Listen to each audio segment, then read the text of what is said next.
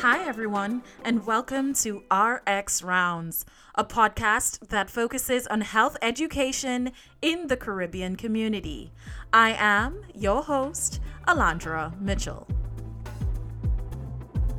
Welcome back to RX Rounds, everyone. I hope you guys are continuing to remain safe, wearing your masks, hand washing, avoiding large crowds, and practicing social distancing.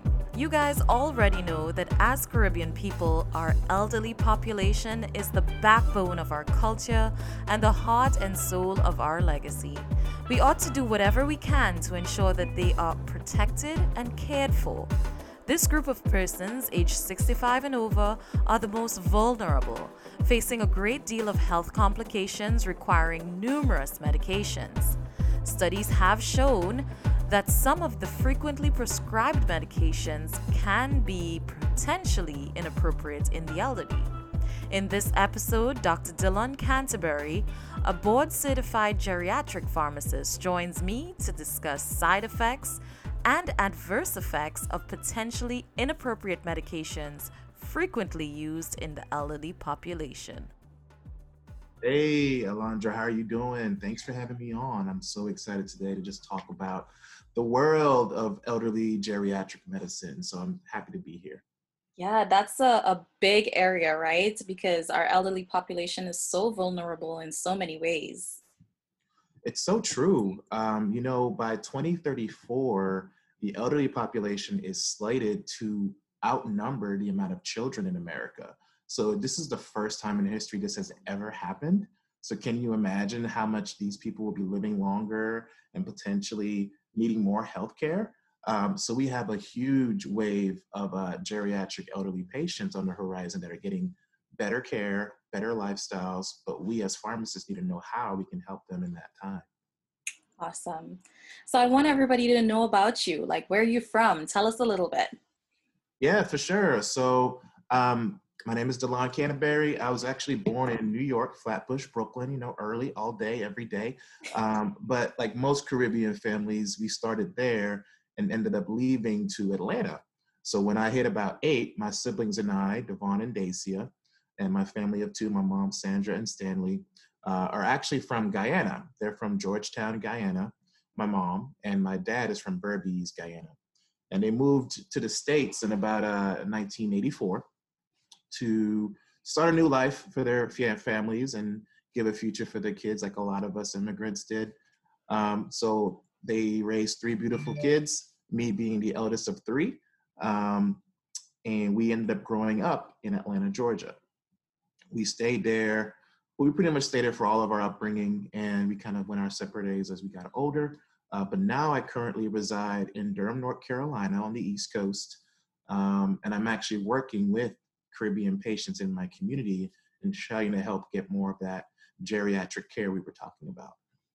Oh, wow. So that's awesome. So you typically work with Caribbean patients. So tell us a little bit about your patient population.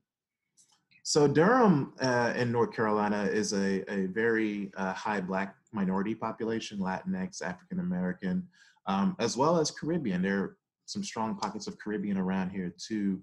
The main ones I have are Jamaican, but there are strong Guyanese, Trinidadian, other groups from the Caribbean here, Panamanian, etc. So when I work with my minority patients, and I generally work with minority elder patients, I started a company that's devoted to helping geriatric patients in just maneuvering healthcare costs, understanding the healthcare system, knowing how to decipher between what's a side effect versus what's a general, stage of aging, because we're all getting older, right? So my company is called Geriatrics, and we specialize in looking for any medication errors, side effects, as well as any adverse events that may happen for our patients. So that could be just wondering why this person is coming to this clinic really sick and doing a thorough look of the medications they're taking and seeing if there's any issues that are compounded by having that medication on board. So we really specialize in getting people off of unnecessary medications and finding a way to optimize the appropriate therapies for them. So having Caribbean parents or patients is always it's always an interesting game. First of all, you get a little flashback to your childhood, where I grew up on Tiger Balm, bitters, and some liniment, and you call it a day, or some Buckley's, that's all we had. So those four things, as well as boiling away some kind of herb, became our natural remedy. So it's funny to kind of steer some of those anecdotes from my patients, and they had me flashback to my mom and my dad whenever we got sick on what they would do to treat them. So it's always kind of a humble blessing to kind of see where we came from and then see it in our population and know how to approach and talk to those people on that same level. Yeah. As Caribbean, people, we take our heritage everywhere, so we're pretty much spreading all over the world. You know it. So why should some drugs be avoided in the elderly population? Tell us a little about that. Absolutely. So it's a fantastic question.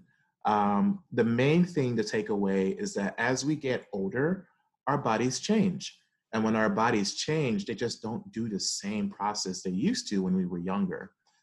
That still plays a factor when it comes to medications and how medications may act in the body. That being said, when you have people who've been on long-term medications, they may not work the exact same when you become 80 or 85 or 60 for that matter. They may last longer in the body. They may work twice as hard without you realizing it. And sometimes they may not work at all because you're not getting enough into your body. So depending on what type of drug it is and how your general process of aging is, it may affect the therapy that you're on. So it's crucially important for providers such as pharmacists, nurses, and doctors to be able to identify what could be a medication-based issue. For instance, memory loss. We all may have someone or a loved one who's dealt with memory loss and confusion, right?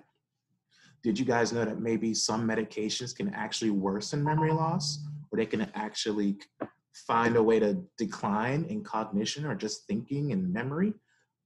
So those are the kind of little things that we as providers have to kind of think about, because medications can kind of mask that picture and hide symptoms that may just be general aging. So it's such a great question. It's important. Yeah. So you talk a little about memory loss with some medications. Let's dive into maybe some of the effects on the brain that some medications might have. Absolutely. So a pretty big one that comes up in my elderly population would be sleep aids, right? So we sometimes have difficulty sleeping, and you can take a medicine to help you go to sleep, stay asleep. Unfortunately, our what's called a circadian rhythm, or our night and day rhythm, it just changes when you get older. So the signals that tell your body to go to sleep don't work as well as you were younger. So when that happens, sometimes you'll have medications that work much, much better, particularly ones that like to be in the fats in our body. And those sleep medications may be medications like lorazepam or Ativan or clonazepam or Klonopin. Those benzodiazepines, not to get into the Greek words of it, but those sleep aids last longer in the body when you're older. So what that can do is it can cause confusion. It can cause memory loss. You can have short-term memory loss as well. It can also have been shown to increase fall risks. So that's three important things right there. And that's still in addition to, of course, losing your cognitive function. And that's the ability to complete, daily activities like cooking, cleaning, etc. It can affect that too. So we have to have that big picture as clinicians to really see how that can be a huge factor in people's not only just sleep habits, but also their long-term life. Mm-hmm. And you talked a little bit about falls, the risk of falls in the elderly population. That can have a rippling effect, right? Unfortunately, yes. Falls are one of the biggest risk factors, not only for hospitalizations in our elderly, but for long-term permanent effects in the body. And unfortunately, we don't always do the best job of finding ways to prevent falls risks and identifying the medications that may cause it. But that's where your local pharmacist who's educated, or your provider in the geriatric syndromes, as well as the medications that can worsen those things, can really play a huge factor in preventing those issues from happening. And what other maybe classes of drugs can affect the brain and how the brain functions in the elderly? Sure. Another big one that comes to mind would be anticholinergic drugs, or drugs that basically tell your body to stop flushing liquids out. And we as clinicians use little acronyms to kind of remember what it is. And the one that comes to mind is SLUDGE. So SLUDGE means salivation. So basically can you swallow and digest food that your mouth salivating? We have lacrimation, which is tears, crying. So liquids, again, they're coming out, right? U is for urine. So basically urinary flow. How's that affected? So these are examples of SLUDGE. I didn't go through the whole moniker or acronym, but basically anticholinergic drugs stop all those processes from happening. And what that can do is, unfortunately, it can cause confusion. It can cause similar effects of mental status loss. It can cause delirium. People can go a little bit crazy in the ICU. People can have some severe constipation and confusion. And of course, mood swings. So that little signal in the brain that tells people to cry and urinate, that signal sometimes gets overloaded and the opposite effects happen. And that's where you get urinary retention, which can lead to what? UTIs, right? We can get more of that confusion from the acetylcholine signaler in our brains. So it's important to not just know the meds, but also know the types of meds, because there are different types of meds in that same category that can cause those anticholinergic effects. Yeah, and that's really important because that anticholinergic effect is just drying up of basically all of the cell membranes. So you will have maybe unable to produce tears. So you might get a little blurry vision or dry mouth or things like that. So it becomes one of those things that you have to manage with other products to help you be able to maintain lifestyle as normal. I even had a patient one time who was on a certain anti-Parkinson's or Parkinson's disease or dementia medication. And because of the way that medication worked, it increased their frequency in gambling, risk-taking behavior, sexual promiscuity, and just being risk-prone. And believe it or not, that was just the medication, which was increased in dose versus someone just acting out of character.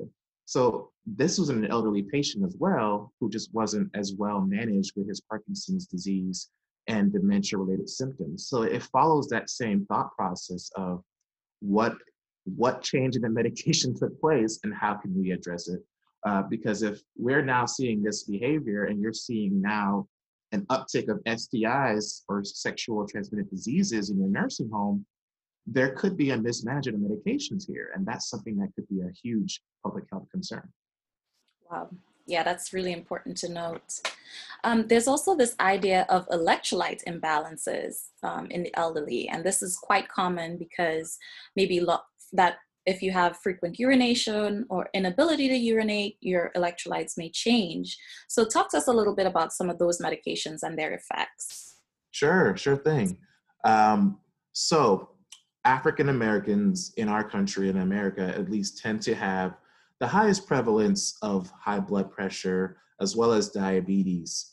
That being said, a lot of our African American patients are on blood pressure medications. One of the cruxes of blood pressure medications are what are called diuretics, or basically water pills. And these water pills sometimes work a little too well in our elderly populations. And when that happens is you end up urinating out more water, okay, from the body. And some drugs in our body just like water more than the fat in our body. And if there's less water, then unfortunately you're going to get less concentration of the drug in the body. When that happens, you don't have adequate treatment. You don't have blood pressure goals being met, or they're working so well, you end up basically causing so much dehydration in our patient because they're urinating everything out, it throws off their mental state. So when that's thrown off, you can be in danger of having too low sodium or too low potassium or too low magnesium. All of these effects have different ways of signaling in the body, especially our heart and our brains. And if those things are out of whack, your heart could be at a risk of stopping, or you can pass out and just have a complete blackout moment because your blood pressures are too low. So it's a significant factor to concern ourselves with as providers.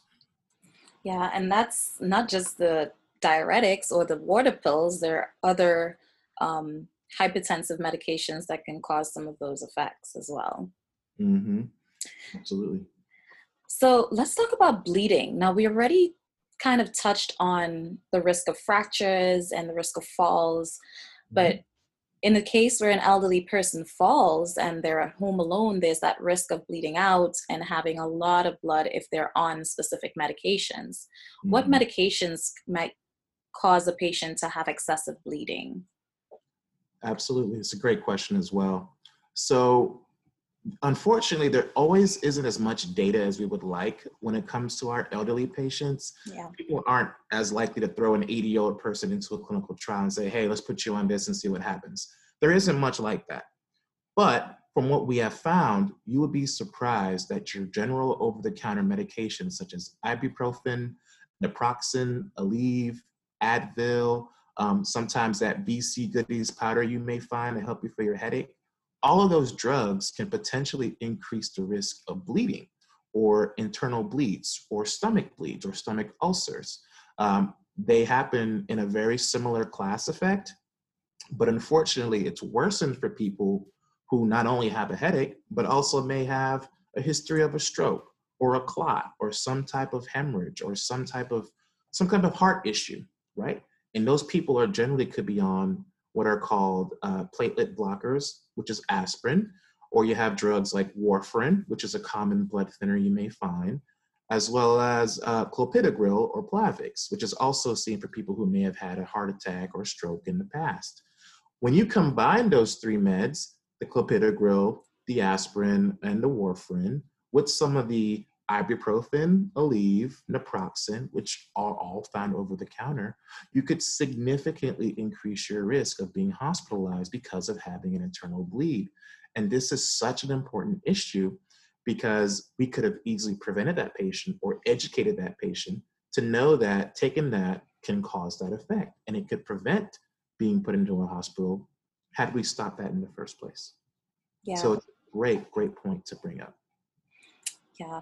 And you talked about those over-the-counter medications. There are so many other over-the-counter medications that you want to make sure you educate your patients, especially elderly patients, about, for instance, those over-the-counter Pepcids or things like that. They may have some risk for patients who already have delirium, things of that nature.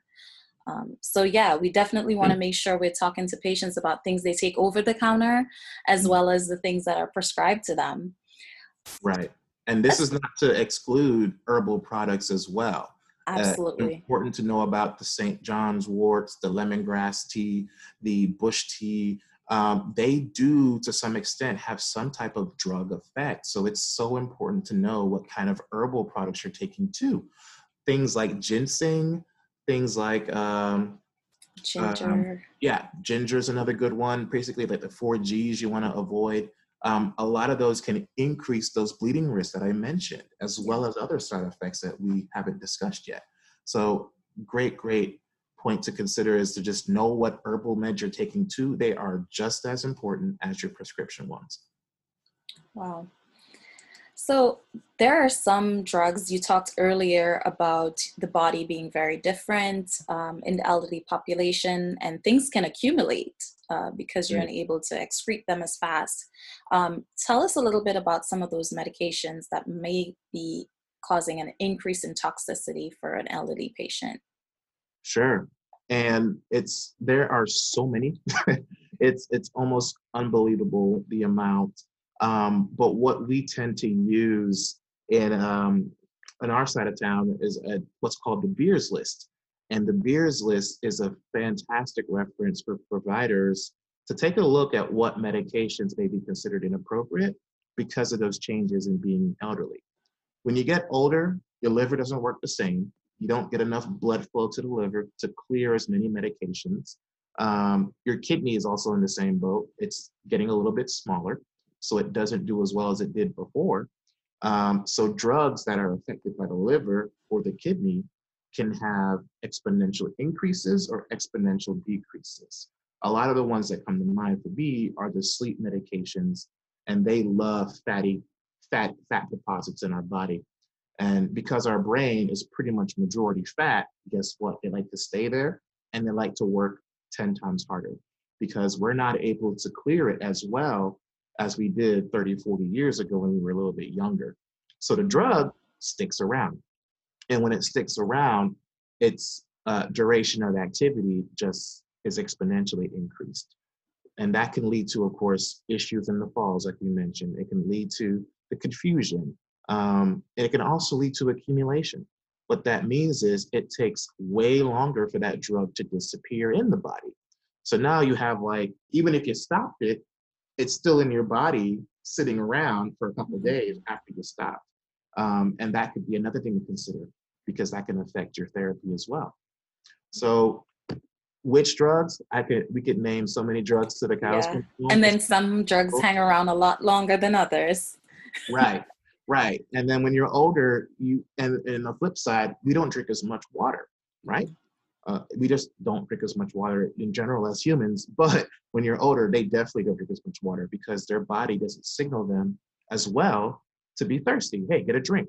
It doesn't work like that anymore, or doesn't work as well. And when it does, you end up kind of already baseline dehydrated, and those medications that love to be in the water just may not work as well either. So they're all important things to look at, and understanding the kinetics and the actual properties of these drugs can really be important. Yeah. We mentioned that some drugs make it difficult for some of our elder patients to urinate, and then you also talked about UTIs being a possibility and being frequent in the elderly population. Are there also some side effects of having UTIs in the elderly that's not quite common in younger populations? I will say that one thing that we kind of take for granted is our vision and hearing. And people who are elderly, they just have a natural decline in that. So you may see effects where some of those anticholinergic medicines we talked about, those are medicines like it could be Benadryl, it could be, amitriptyline, which is a common psychiatric medicine or sleep medicine. A lot of these drugs with that anticholinergic effect can also affect some of those vision changes.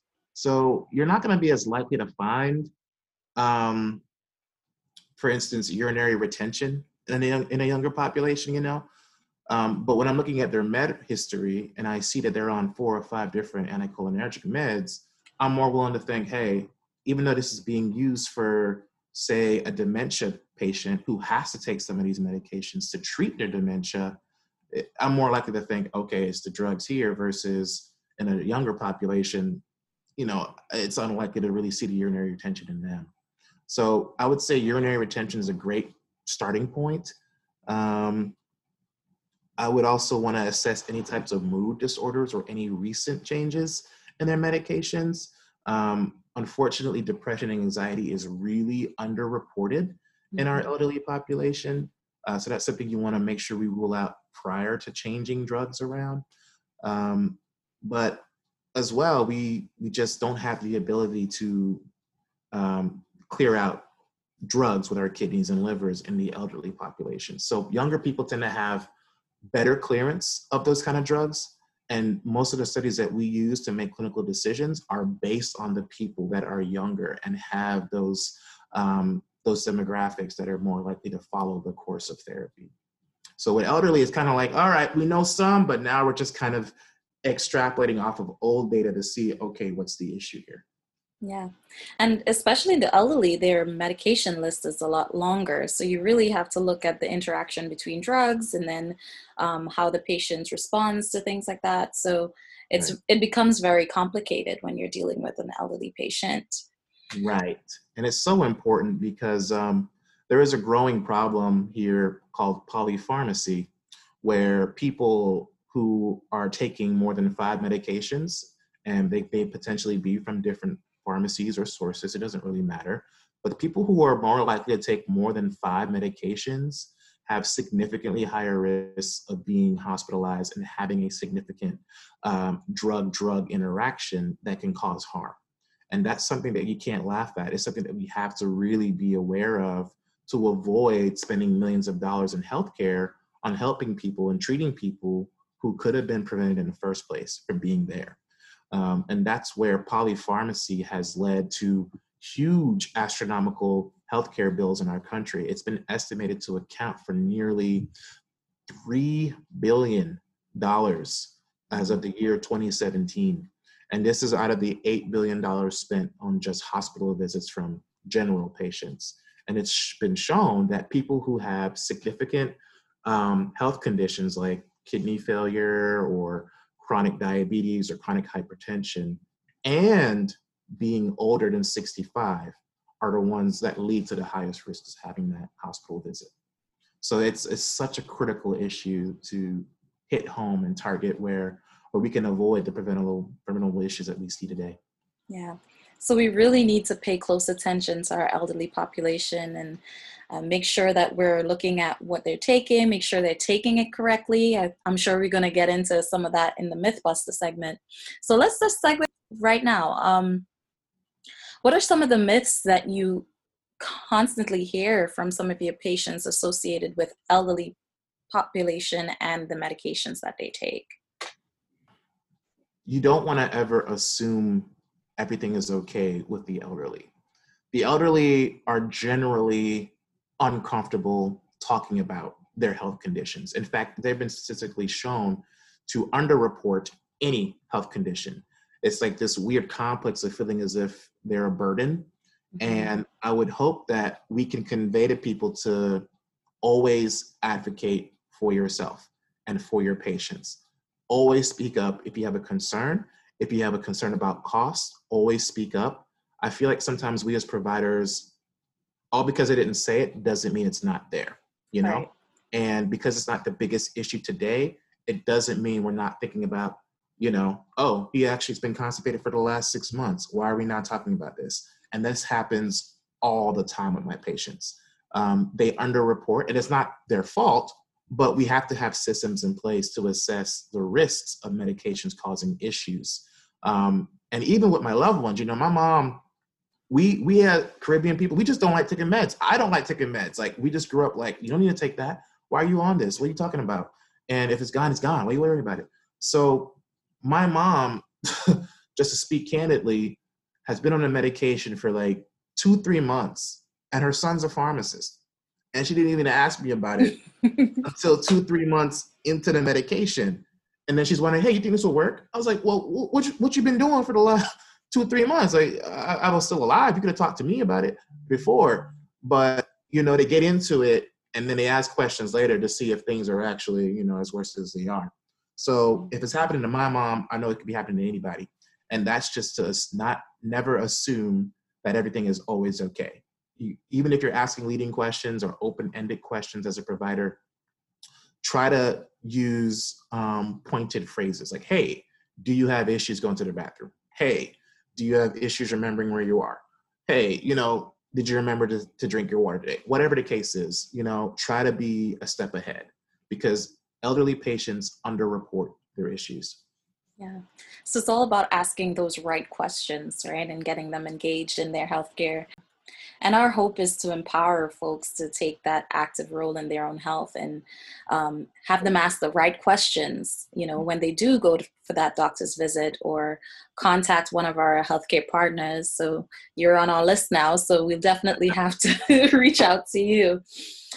So any words on this topic? Anything else you wanted to talk about? Yeah. So just as a shameless plug, my company is called Geriatrics, and what we talked about today is the literal basis of my medication review with all of my patients. We not only do a full medication history, we conduct what's called a medication therapy management consult. And all that is basically giving you, the patient, an updated list of all the meds that you're on. And then we just cross-check it with what the doctor says you're on. Mm-hmm. That's about it. But we have the expertise as pharmacists to really pinpoint those anticholinergic drugs, or the drugs that may cause an increase in falls, or the drugs that may also cause, of course, confusion, memory loss, constipation, diarrhea, lethargy, you name it. Pretty much most drugs have some type of side effect. So with that medication review, not only do we cross-check the patient list as well as the provider list, but we create a new list that has our recommendations as pharmacists and provide consults on how we can not only save you money, but get you on less medications, less pills, but also make sure you're on the best medications. There are so many drugs that just work differently because of your ethnicity. And this is a new wave of healthcare, is understanding what's called pharmacogenomics, which is the genetic study of medicine and how you can apply that to your therapy. The stuff that we use, like for instance, Plavix, which is a really common blood thinner seen in pretty much all heart attack and stroke populations, you can't just throw Plavix into an East Asian Pacific Islander community. You can't. The drug will not work the same. It will work so much less than how it would normally work that it will lead to cardiovascular events. It will lead to more stroke. It will lead to heart attacks, because those populations cannot clear the drug the same way as our populations. And that is where understanding pharmacogenomics, understanding that the patient is a whole person and that there is a clinical picture outside of just race. There's access to education, health literacy. How much can you understand directions and read? Do you have a certain amount of money? Do you have any cost barriers? Is there a social barrier to your care? So those are just two things to start. But then again, of course, we still have racial tension and racial biases when people present to their doctors. So I'm a huge fan of trying to get doctors that can understand where you are. So if you got your local minority doctor or provider, support them. If you're in the Caribbean, I'm sure that's all you're seeing. But still, have that dialogue. Open it up to see, is this the best way to treat me? Okay? If we don't know the genes or the pharmacogenomics, if we don't know your history, then how can we give the best clinical picture? And this, to me, is the future of pharmacy, as well as the future of geriatrics, which is a pharmacist-based consulting company that focuses on helping families save money, save headache, and time. Wow, that's amazing. I think what you're doing is really great, and I'm excited to be a part of that if ever you need me to. So how can listeners contact you? Oh, absolutely. So my website is geriatrix.org. That is GERIATRX as in X-ray, x.org. You can also reach out on our Facebook and LinkedIn and Twitter pages. We have a geriatrics page there as well. And you can also reach out to me personally. If you want my cell, I'd be happy to give it to you. If you have a medication issue or concern, or you feel like your loved one are on too many medications, which is what we specialize in, you can actually book a free consult on my website, geriatrix.org/consult or free consult. And you can choose anytime you like and we'll talk readily. So I'm trying to be the most accessible pharmacist in the world. That's my goal with geriatrics. So you can reach me, you can message me directly on Instagram. I'm on geriatrics as my Facebook page. My LinkedIn page is Delon Canterbury, and my Twitter handle is also @geriatrics as well. And we actually post ways that you can save money on healthcare costs, and we provide excerpts on ways that you can also avoid headache and any common issues you may see as a caregiver. That's terrific.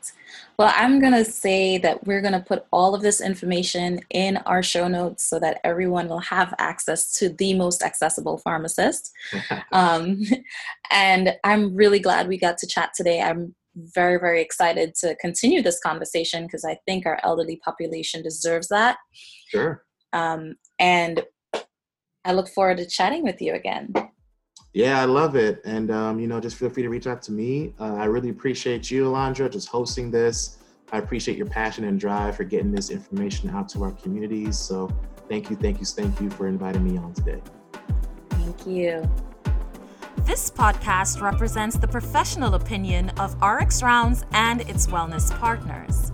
Our content is created for informational purposes only and should not be used as a substitute for direct personal and professional medical care or diagnosis. Please consult your healthcare provider regarding your medical needs.